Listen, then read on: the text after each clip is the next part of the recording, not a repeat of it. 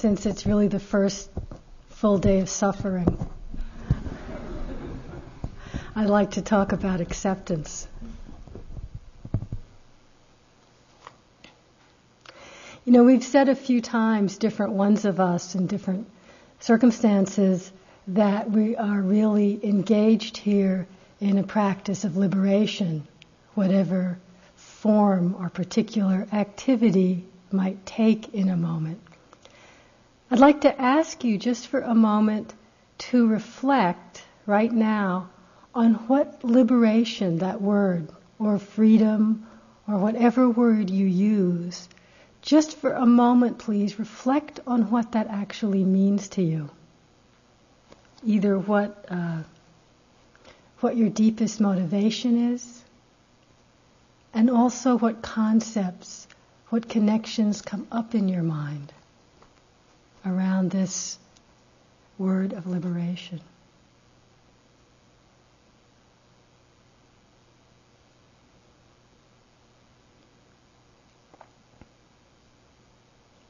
And I ask you to do that for two reasons. One, of course, as we get in touch with our deepest motivation, this is a wellspring of commitment, a wellspring of energy that we need to touch in with over and over again, of course, throughout this retreat, throughout our life, to keep us practicing, to keep us on the path, because things do get difficult. To really honor your deepest motivation. But I also ask for another reason, to see in yourself and to continue to explore this over the time here, what concepts come up, what ideas do we hold of what liberation might feel like or look like, or what that experience is or will be. Really comes down to what is our expectation or idea we're holding, perhaps not so consciously, of happiness, of peace. And I think our ideas of liberation, happiness, peace, bear continual examination. Because I found that mostly our unexamined ideas tend to spring from not looking clearly and tend to get in our way. You know, I'm sure many of you have heard this famous thing that the Buddha saw when he was first awakened, how he could look with his all-seeing mind through the world, and what aroused his compassion for beings like us was seeing that while everyone's deepest desire is to be truly happy, in our confusion, because we haven't changed much since he was around, it doesn't sound like anyway, in our confusion, in trying to be happy, we keep doing just the things that continue us in this cycle of suffering. And we bring this same confusion as to what happiness is, or liberation is, we bring it into our practice, of course. It's the same mind.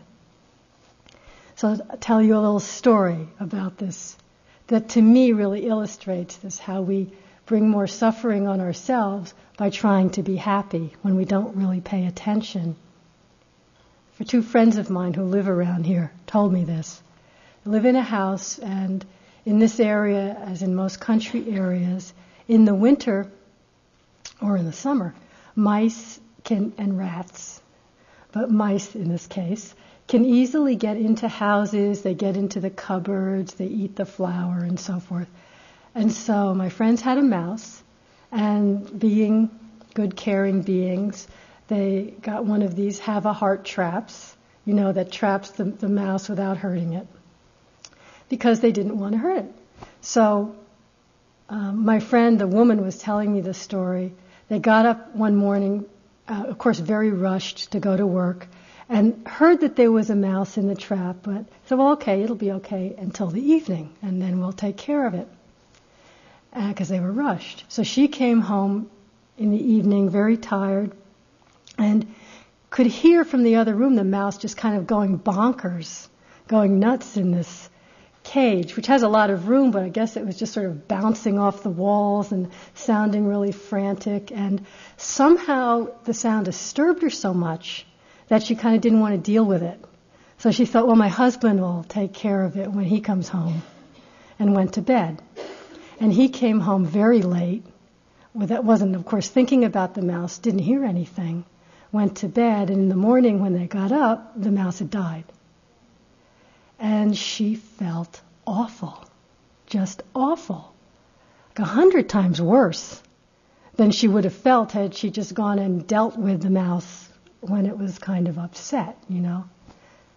That's what we do. It's sort of without really paying attention on some level for most of us really, our concept of happiness is linked to pleasant feeling. And our idea of suffering, unhappiness, things being wrong is connected to unpleasant feeling. And this is so basic, but it is so easy for us to bring this interpretation of experience into our practice so that our commitment to liberation, which is deep, which is genuine, which is why we're here doing this peculiar thing together for 3 months, it becomes, our idea of freedom becomes so limited. It becomes so conditional on having the correct circumstances, whether they're the correct external circumstances. How many of you have already found yourself in a deep manipulation with trying to organize your sitting cushion or your room or your food or something about being here so that everything is going to be just right so you can have a good retreat? How many of you, when you think about a good retreat, does that include a lot of physical pain? Does that include your mind wandering all over? Yeah, I really hope my mind wanders like crazy this next sitting. I hope my knees hurt like hell. Probably not. Mostly when we think of a good retreat, we each have our own story, but some transcendent state of samadhi, some deep state of bliss, no more thoughts from tomorrow noontime until November 15th. Or if we suffer, then we really suffer in a way that is clearly purifying, getting to the bottom of our deepest wellspring of grief. How many of you are thinking, okay, I battle with sleepiness for a month and that'll really be an enlightening experience? Probably not. This is from Joko Beck. I really like the way she puts this. What do we actually honor and pay attention to, moment by moment? We might call it the God of comfort and pleasantness and security.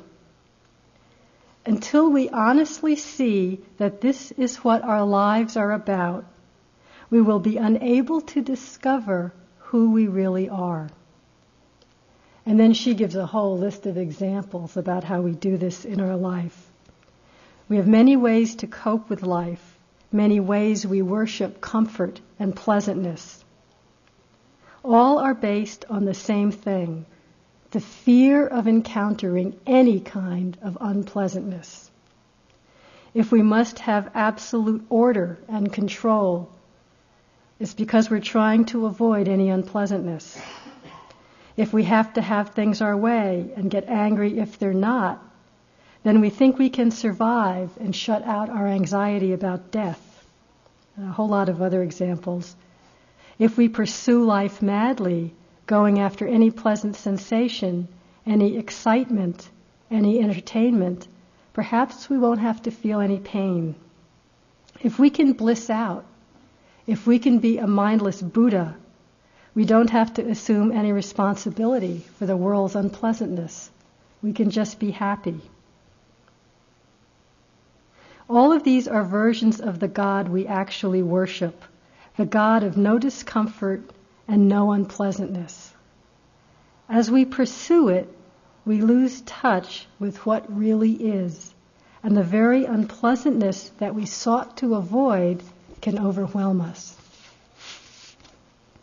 So she puts it that's how it is. I find it fascinating to keep exploring in my practice how, in more and more subtle ways, I find my mind inclining in the same direction. Oh, a little more pleasantness. Unpleasant, I must be doing it wrong. Let's change things around and get back to that pleasant state. This chase after pleasantness in our life here in retreat, to me it brings up the image of, when you have a pet hamster, those wheels in the cage where it just runs and runs and runs endlessly. It's like that.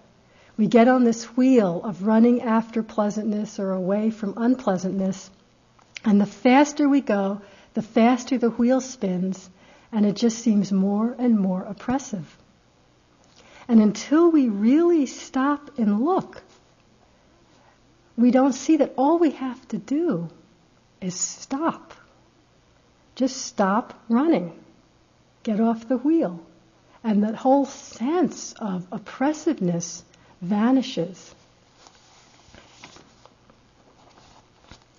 So just to pay attention to, do we bring that same mind, these same expectations, subtle expectations of a world heading towards more and more and more pleasant experience, less and less and less unpleasant experience, until we finally hit the pinnacle where pleasantness never stops and unpleasantness never raises its head in any of our 6 sense experiences, which sounds ridiculous. But when I really look, I find that somewhere back there's this little unspoken belief that that's really what's going to happen. That's what liberation is. Well, we can forget it. If we could forget it, it would save us a lot of trouble. And the real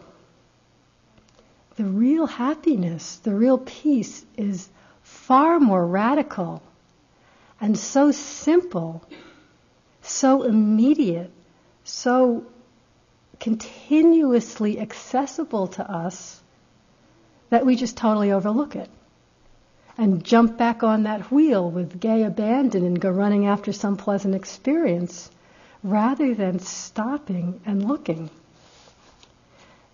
The potential for real peace, happiness that is not dependent on internal or external experience is our natural state. It is our inherent potential to rest in this peace, in this ease with whatever is arising. The real secret, I'll tell you this now and then maybe it'll last for the whole retreat. The secret of this whole practice is it doesn't make any difference what's happening in your experience. It makes absolutely no difference. When you come in and tell us in interviews this is going on and that's going on, and we say good or try this or try that, we're all playing a little game in a way. We keep getting caught in thinking that it really matters what's happening in your experience. Actually, the only thing that contributes to our recognizing peace or our spinning on that wheel is how we're relating to our experience, not what the experience is. When we really know this, and we might know it just for an instant and then forget it again. That's mostly what we do.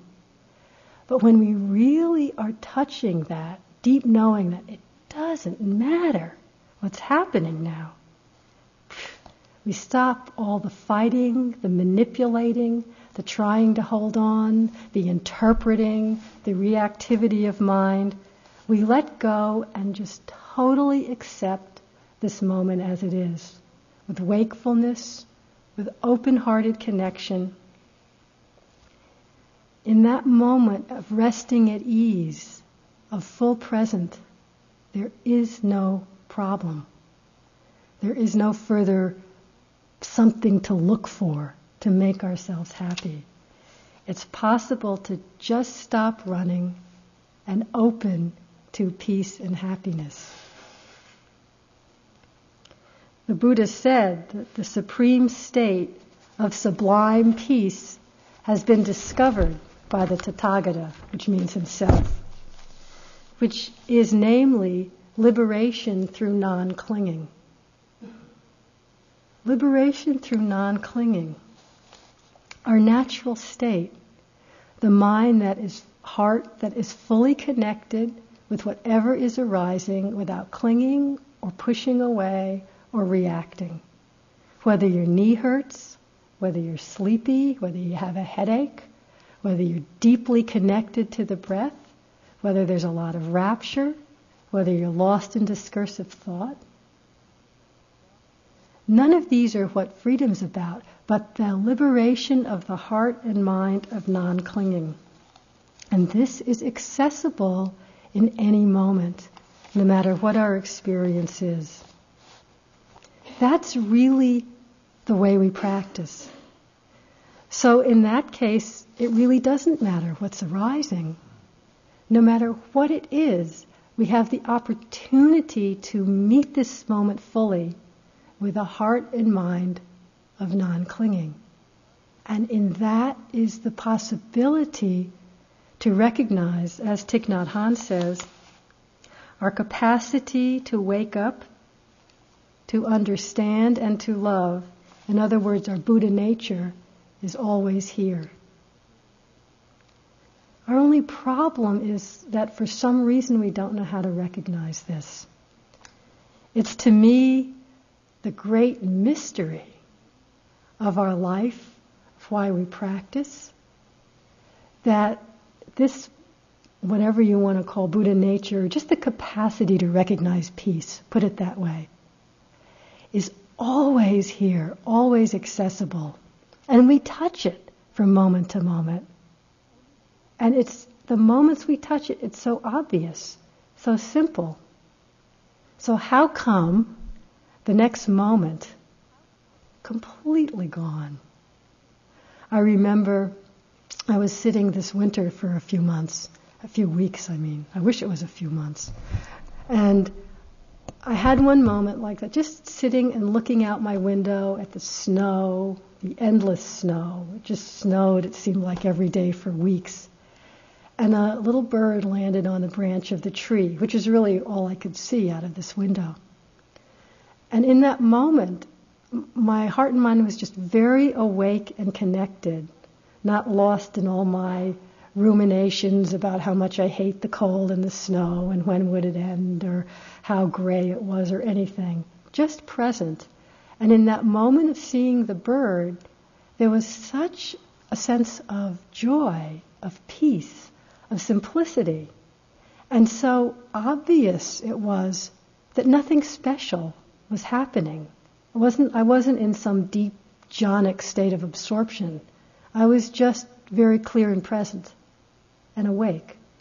How simple, how accessible that is. It doesn't take some fantastic experience. This is our potential to rest at ease in whatever's arising. The great paradox and mystery to me is the next moment. The next moment, some stupid thought comes up in the mind. There's immediate grasping, wow, I wonder what's for tea. I know what's for tea. Rice cakes, crackers, and peanut butter. That's been for tea every tea time for the last 10 years. It probably didn't change. But that thought comes up, what's for tea? Yeah, what's for tea? And grasping, gone. And it could be, another lifetime, that moment of peace and simplicity. That's what's so amazing. Not that it's so accessible and we go to such lengths to keep ourselves spinning on that hamster wheel.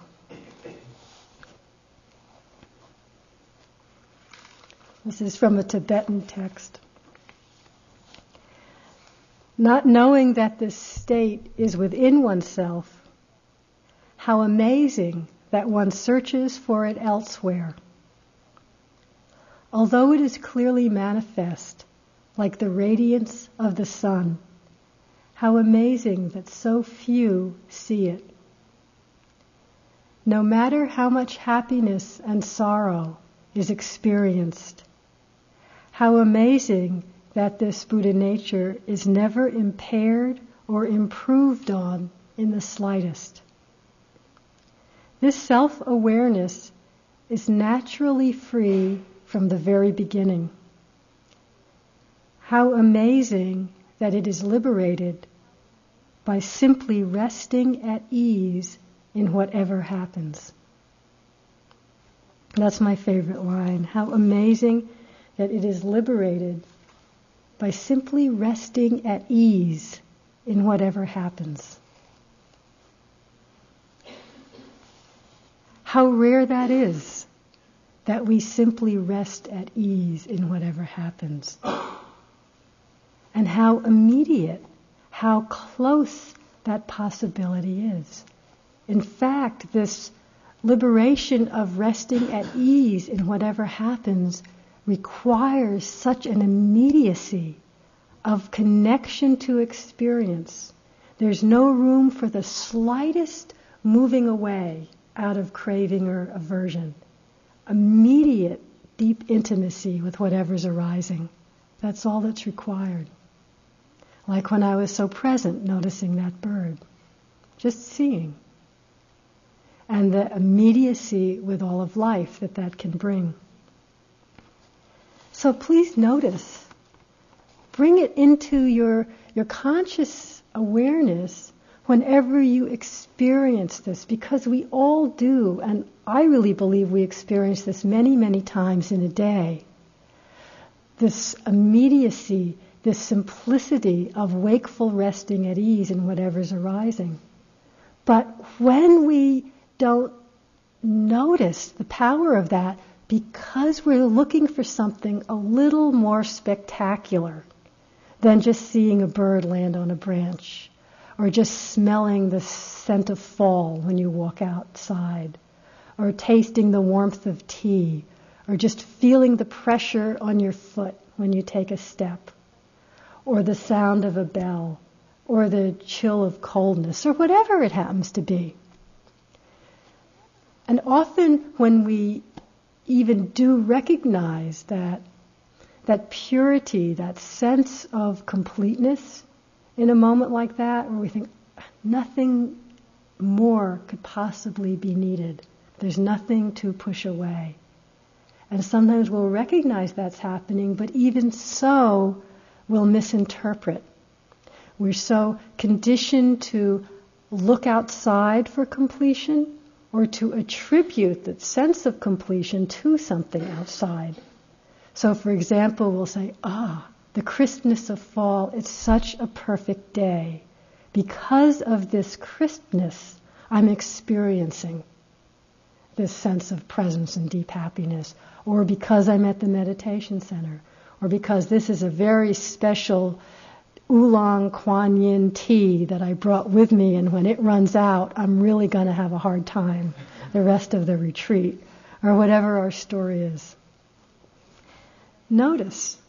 Just notice that exquisiteness of presence. And then something else arises, and that's fine. But just begin to tune in when we have these moments.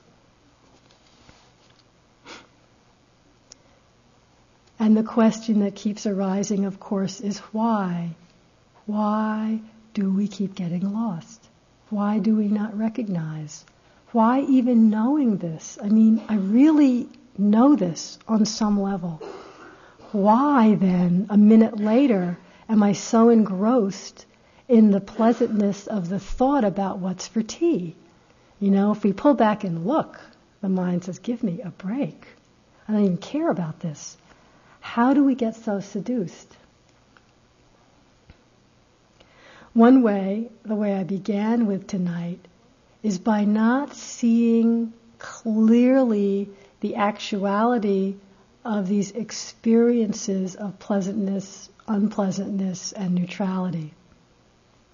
As you know, most of you I'm sure, The way that the Buddha describes our experience and that we can experience what's happening to us is that moment to moment there are simply 6 sense experiences that arise over and over. Seeing, hearing, tasting, smelling, sensing, feeling with the body, and then mental experience, thoughts, emotions, images. Just happening rapidly over and over and over. That's it. There's nothing else. First, if we could just see that, things lose a lot of their glamour. It's a lot easier to just rest at ease when it's a sight instead of, wow, what incredible thing might we have for tea? Oh, it's just a thought. Secondly, whenever we experience any of these sense experiences, it comes together with we call a feeling tone, the Pali word Vedana, of being either pleasant, unpleasant, or neutral, which again is just what it is, very basic. But what's so intriguing is that when we don't notice this, pleasantness, unpleasantness, or neutrality, which very often we don't because it's quick, subtle, we interpret pleasant as being good, right, the way things should be. Why? Because of course it's pleasant, we like it. The mind immediately moves into clinging, holding on. Unpleasant, of course, the mind immediately moves into pushing away, aversion, fear. And the interpretation that we put on unpleasant experience is generally, this is a mistake, something to be fixed, something to be gotten rid of, or I'm doing something wrong in meditation if this is arising. And neutral, well, basically we don't even notice that neutral is happening. And if we do notice, we get bored. And in fact, I've often noticed in meditation when there's a period of calm, which actually calm happens to be one of the 7 factors of enlightenment. But very often when there's a period of calm, the mind will actually whip up a huge suffering scenario rather than just sit and be calm. Just watch and see. You get completely into something that never even happened, but that might happen if certain conditions came together. And if it did happen, I would be really angry. And spend an hour on that, rather than be with the calmness of the breath. Just notice in your meditation today, in your meditation tomorrow, does these interpretations of pleasant as right, unpleasant as wrong, neutral as basically not existing or boring, or you just don't even notice it, you space out. These often become how we evaluate our practice, how we evaluate our life. And we get so involved in these evaluations, these reactions, this is how we're running on the wheel. Instead of just noticing the bare sense experience itself. It's hard to see through this habit. One, because it's so deeply conditioned, we often don't even notice it. This is what I meant by seeing for myself more and more subtly how I get caught in trying to manipulate my practice to get back to some quietly pleasant state that I was experiencing. And the more you know about practice, the more you can find a really good interpretation of why that's the appropriate thing to do. I know that when mindfulness is strong, then the sense of choiceless awareness is really open and flowing, and there's no constrictions and everything's expanded, which of course that feels a lot better than when there's contraction and when we're caught in some kind of fear. So we try to subtly push back to that open space of choiceless awareness. And besides, that fits the instructions better. So that must be what's supposed to happen. And this constriction, this tightness, is clearly wrong. And I've got to get back to the other. In some form or other. Just keep watching how we do that. It's really tricky. The pleasant, unpleasant, neutral happens quickly. We're so used to believing the interpretation that we often don't notice we're even doing it. And another way that makes it hard, another thing that makes it hard to see through, is that this habit of running after pleasant and fearing unpleasant very strongly conditions and strengthens the sense of self. Because what does it all refer back to? Who is experiencing pleasant or unpleasant? Who cares? Only one person cares. Me. And when we look at our life or our practice, when I look at myself trying to manipulate in some subtle way, the sense of Carol, who wants to have good practice, or Carol needs to be liberated, or whatever it is, Carol is really a strong, separate, solid concept at that moment. We take it all so personally when we're running on this hamster wheel. My sitting, my unpleasant experience, my bliss, my enlightenment, whatever it is. And because the sense of separate self is really our baseline, solid delusion, it's the hardest one to see through. So you put these two together, our interpretation of pleasant and unpleasant, not seeing that, and the fact that that strengthens our sense of separate self. Well, you see how they feed each other. Just pay attention and sort of watch that. It's hard from this state to touch that place where we can really trust that the way to open our hearts, to rest at ease, to touch peace, is not to get rid of what we don't like in ourselves or in our surroundings. It's much more radical, because the path of freedom is to meet whatever's arising full-heartedly, full openness of attention, total connection, just as it is, to be with things just as they are, is the path of freedom. And that's what we practice moment to moment. This is from the Buddha. He says, when someone sees objects with the eye and is attracted, is drawn into the things that are pleasing, and is repelled, pushed away from the things that are not pleasing, that are unpleasant, that person dwells without mindfulness, and her mind, her heart is restricted. She does not experience the emancipation of heart through wisdom. But in the case when a person sees objects with the eye and is not attracted, is not pulled to things that are pleasing, and is not repelled by things that are not pleasing, she dwells with mindfulness present, and her mind is unbounded. Thus she experiences the emancipation of heart through wisdom. And he goes, of course, through all the six senses. It sounds so simple, but it also doesn't sound that exciting.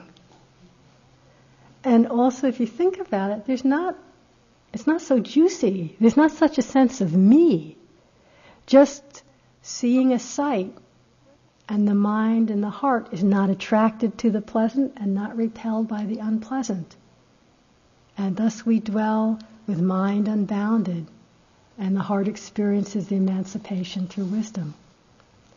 Simply through being able to see through this attraction of pleasant and the fear of the unpleasant. It's an extremely powerful place to investigate. There's a reason why the Buddha, when he described the 4 foundations of mindfulness, only picking 4, he made this aspect of Vedana, of feeling tone, the second one.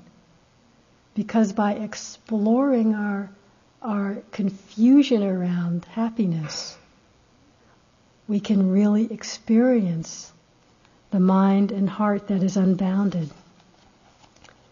Unbounded, connected, a life that is at peace, that's joyful. Joko Beck puts it in a lovely way. It's the movement from a self-centered view of life to a life-centered view of life.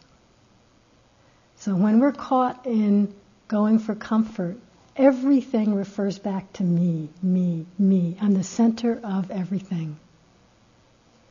When we can let go of that, when the mind is unbounded, our view of life is life-centered, which includes us. We're part of life. But really our decisions, our choices, come from what is most nurturing to life, to all beings, to whatever surrounds us as a whole, not just what can bring me pleasantness. It's quite radical.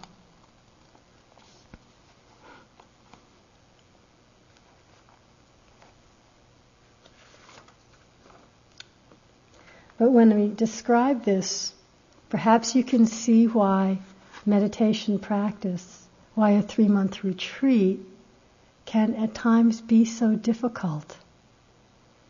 Because these habits, just the habit of preferring the pleasant, our fear of what's difficult, this habit is so strong. And the way we set up our meditation is specifically to keep us from being able to indulge this habit on a moment-to-moment basis. Just the fact that we all sit in a room together and we tell you, you can't leave until the bell rings. And there's 80 other people who'll notice if you do. I mean, we don't say that, but you all know that. How many of us would get up and leave when we get sleepy or our foot falls asleep or we just get really restless? But no, because of the setup, we sit here. Just that is a really strong way that we begin to break this habit of avoiding the unpleasant and to see that we can come to a deep peace, even though my foot hurts or I'm restless. So meditation can be quite difficult because we are confronting these habits of mind over and over and over. And not only the habit itself, but the interpretation that something's wrong because we're not feeling blissful and pleasant feelings all the time. This is Joko Beck again. She's talking about teaching in her center. She says, the function of teaching in a center like this is to help us see the alternative to and to disturb us in our selfishness. So long as we are caught in the self-centered viewpoint of life, governed by wanting to feel good or blissful or enlightened, we need to be disturbed. We need to be upset. A good center and a good teacher assist that. You thought we were here to make you feel good. Enlightenment is, after all, simply an absence of any concern for self. Don't come to this center to feel better. That's not what this place is about. What I want, this is Joko Beck, what I want are lives that get bigger so that they can take care of more things and more people. I love it. She's so direct. It's like, let's not fool around. So, we're not here specifically to make you feel miserable either. That's not what I'm trying to say. We need to open to the difficult as well as opening and being fully present for the beautiful, for the pleasant, without clinging or pushing away either one. But the practice is about shaking us up in our self-centered view of the world, shaking up any remnant you may have. I mean, maybe you're all beyond this. But if you find anywhere in a corner of your mind any remnant of going after pleasant as the way to freedom, we're here to shake you up. The practice itself, that's what it does. It shakes us up. And the shake-up is the gift of the Dharma. It's the gift of our practice. If we could manipulate life in a way that we could make it all comfortable and secure and happy, well, none of us would be here, that's for sure. Clearly it doesn't work. What we can also do is begin to appreciate the shaking up process. And my friend with the mouse, the last little part of that story is that as she was telling me how badly she felt when she realized that mouse had died because she didn't want to deal with some unpleasantness, the additional anguish of that actually shook her up to the point where she became really connected again. Whereas before it was just, this is unpleasant, push it away, not even another living being. She really thought, God, this mouse was a living being. It was hungry. It was thirsty. It was scared. And although she was opening much more deeply to her own pain, again she was connected through herself and her pain and that mouse to all of life. She was, in telling me this story, very deeply awake again and connected and flowing. It's sometimes our shaking up, at least here mostly, it'll only affect ourselves, Sometimes in life, when we shut ourselves off out of fear of unpleasantness, it does affect other beings as well.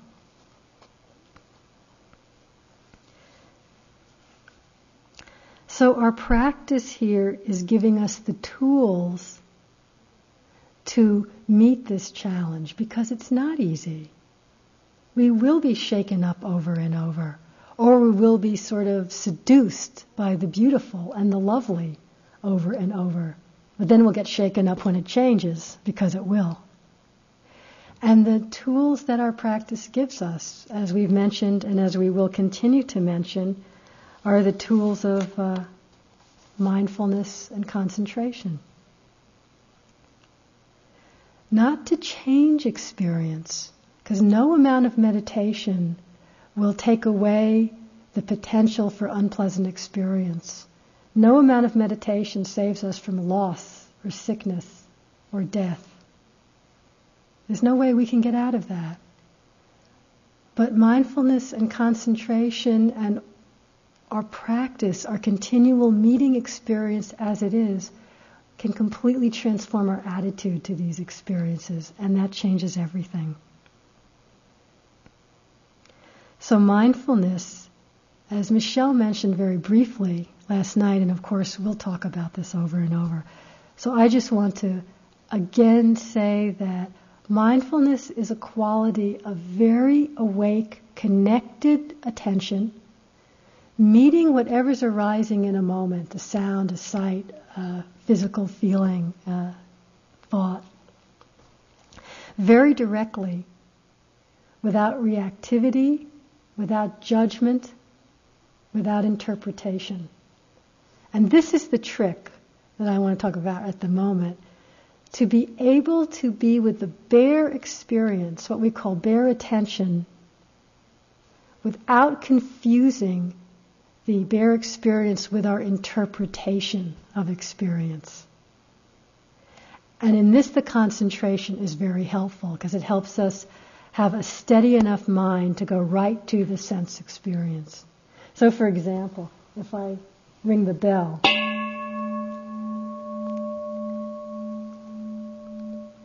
the bare experience is just hearing.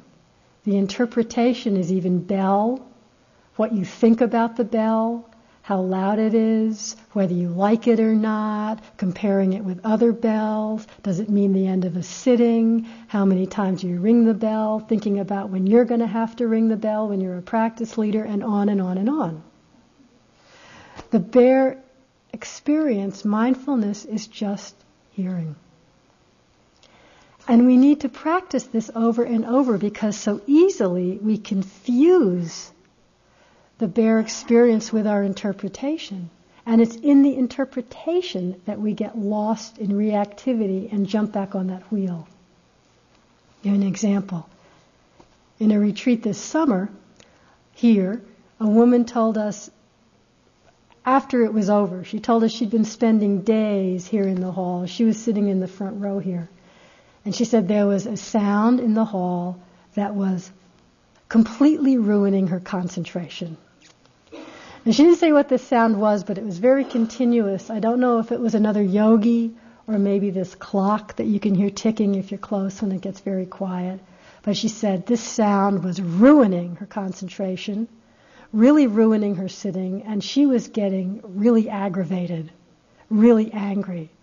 And apparently she went through this for some days until it occurred to her, or she heard one of us say, I mean, we say it every day about 10 times, but, we hear it when we're ready.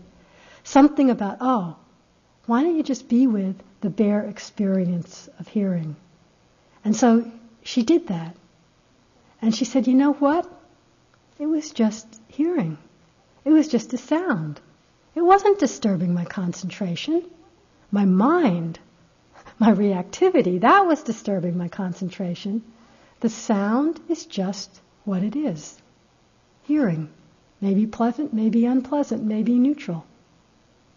This is really radical, because when we can meet experience with this connected quality, this is mindfulness, connected and open, free of interpretation. It opens us to a whole different relationship with the moment, and thus the potential for resting at ease in whatever it is that's arising. We need to practice it because we're so easily confused. We often don't even know what's an interpretation. This is one of the reasons we cultivate some samadhi, some steadiness of mind during the retreat, and especially the first days. Because without that steadiness, it's hard, say, if there's a sound like that that's really bothering you, it's hard to even realize that all the thoughts and the anger and it's ruining my concentration, that those are thoughts. It just seems like a whole gestalt. And it's hard to have the steadiness to get through to the bare experience. So the concentration really gives us this steadiness. The mindfulness gives us the power of seeing things as they are, to then rest at ease. We can do this with sounds, we can do it with physical sensations, we can do it with emotions. And sometimes it seems counterintuitive, especially when we're in a suffering situation, because the mindfulness says go right into the experience that seems to be the cause of the suffering rather than move away from it. That going into the experience is where peace is found. So we need to practice so that we believe that because we know it from our own experience, not because I'm telling you, but because you really experienced that. An example, sometimes when I sleep a little bit wrong, or my pillow's a little too high, my vertebrae or something's wrong with them, they get thrown off, and I can have a really kind of pounding headache that can last a few days. And once a retreat I was doing again this summer, I'd had that headache all day. And on one level, sort of working at acceptance, it's what I call the appearance of acceptance, which is okay, here's the headache, I can live with the headache, it's okay. But that's appearances because I'm saying the right things, I'm trying to pretend it isn't bothering me. But my attention is really not going anywhere close to the headache. It's, as far out of my body as I could possibly get.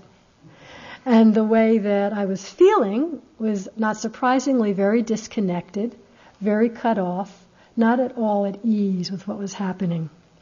Some aversion, some negativity, and so forth. Finally, and this is what's so amazing, why does it take us so long? Finally it dawned on me. Why don't you try bringing attention fully into the actual physical experience itself? What I'm calling headache. Just move right into it, which I did. And it's immediate, just like that. The headache didn't go away. The headache stayed there. It was still unpleasant. It wasn't like, I'm so glad I can't tell if it's pleasant or unpleasant. It was unpleasant. But the whole sense of separation, this whole sense of constriction, of suffering vanished. And in fact, the mind, you can experience that sense of the heart and the mind that's unbounded, because the boundedness, if that's correct, is the constriction of fear, of separation, of trying to control.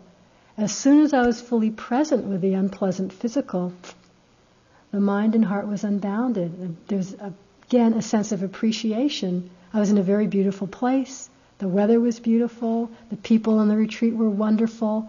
And a great sense of happiness again began to come in. And I still had a headache. And I didn't like it any better. But that sense of separation and boundedness was gone. This is the power of mindfulness. The power of acceptance, of clear seeing, of being fully present. Mindfulness is, again, participatory. Often we get the sense that to be mindful, because it's non-reactive, it's sort of objective. So that means we're sort of looking at something from a distance, as it were. So looking at the headache from over here, that was what I was calling kind of a false acceptance. It seemed like acceptance because I wasn't in a big reaction, but it wasn't true acceptance because there was no connecting with the experience. True mindfulness, true acceptance is a deep connection. Seeing something, being with something just as it is, right in the middle of it. And the mind, the heart is non-reactive. The mind and the heart is unbounded. This is really the function of our practice. The mindfulness, the samadhi, and all of our practice gives us the tools to recognize this potential over and over. The only other attitude that we need is infinite patience. Infinite patience. One step at a time, over and over and over. Because as much as we will experience the potential of liberation when we can rest at ease, then just as often again we'll lose that sense and get caught up in some reaction, some interpretation, some wanting things to be different, some trying to move away from our knee pain, some thinking I've been doing this enough already, 3 months, 3 weeks, 25 years, isn't it enough? Don't we ever see it and just rest there?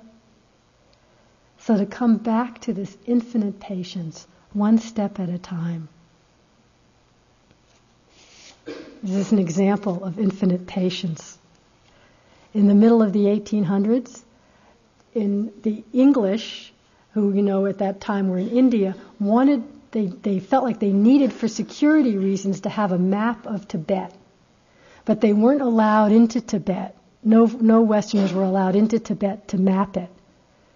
So they devised this plan where they hired some Indian civil servants that they called pundits, and they paid these guys like 20 rupees a month or something.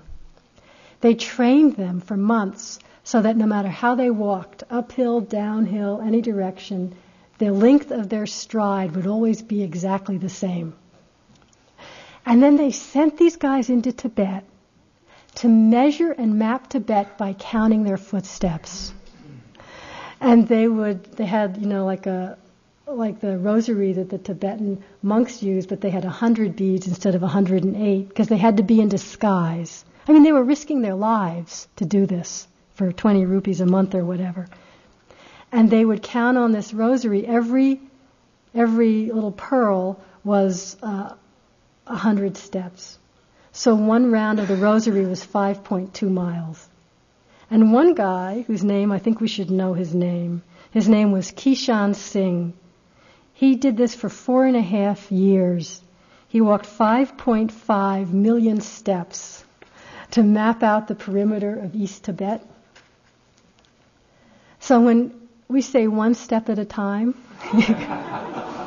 just think of that. And since he didn't know where he was going, there was no map. There was no way to know when he got to some goal. It's just this step, this step, this step. That's our practice here.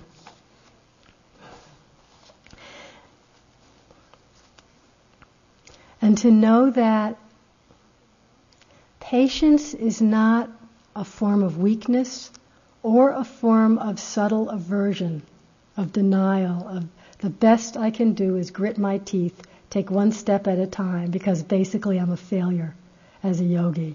So I'll just take this next breath. Patience actually is an aspect of metta, of loving kindness. of open-hearted connectedness, and it arises from seeing things as they truly are. Knowing that life is in constant flux, that as soon as something pleasant arises, it will pass and something unpleasant will come. As soon as something unpleasant is here, it'll last a while and it'll go away and something pleasant will come. And all of our attempts at manipulation and controlling and self-referenced activity arise from our confusion, from not seeing things as they really are. This deep patience, open-hearted acceptance is not weakness. It's the incredible strength of the heart of wisdom, the heart of compassion, that sees that life is made up of the incredibly beautiful and suffering and horror that we can hardly imagine sometimes. And our challenge is not to deny the horror and hold on to the pleasant, or to be afraid of the pleasant and think we need to dive into horror, but to find that we can hold both in our heart, hold both in our experience. And with this clear seeing comes a strength of heart and mind that allows us to know, acceptance doesn't mean you never change anything. It doesn't mean being victims. But with the strength of heart, of clear seeing, we can see which things can be changed and change out of compassion, not out of reactivity. See which things cannot be changed and meet that with the great-hearted courage of mindfulness, of clear seeing, of resting at ease in whatever happens. Opening to all aspects. This is really what our practice is about. And out of this, it's really not dismal. An incredible connectedness and joy and aliveness comes from this, which I know you all know or you wouldn't be here. So I just want to close. This is kind of a strong poem, but I love it because to me it expresses how out of the depth of suffering, when we meet it with full-heartedness, the beauty and joy and mystery of life is present. This is from Anna Akhmatova, the Russian poet, and she wrote this in 1921, so it was in the middle of the Russian Revolution and Civil War, when there's immense death, starvation, poverty, fear. Everything is plundered, betrayed, sold. Death's great black wing scrapes the air. Misery gnaws to the bone. Why then do we not despair? By day, from the surrounding woods, cherries blow summer into town. At night, the deep transparent skies glitter with new galaxies. And the miraculous comes so close to the ruined, dirty houses. Something not known to anyone at all, but wild in our breast for centuries. The miraculous comes so close to the ruined, dirty houses. Let's just sit for a moment.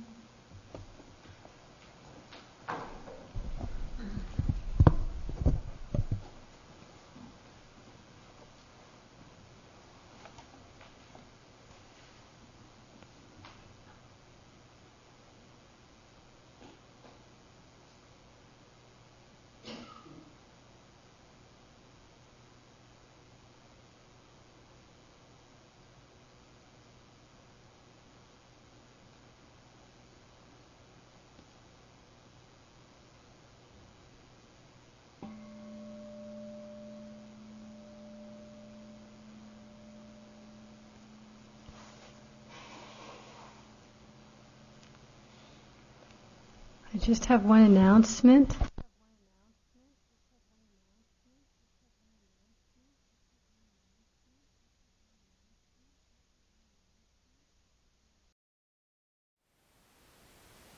Thank you for listening.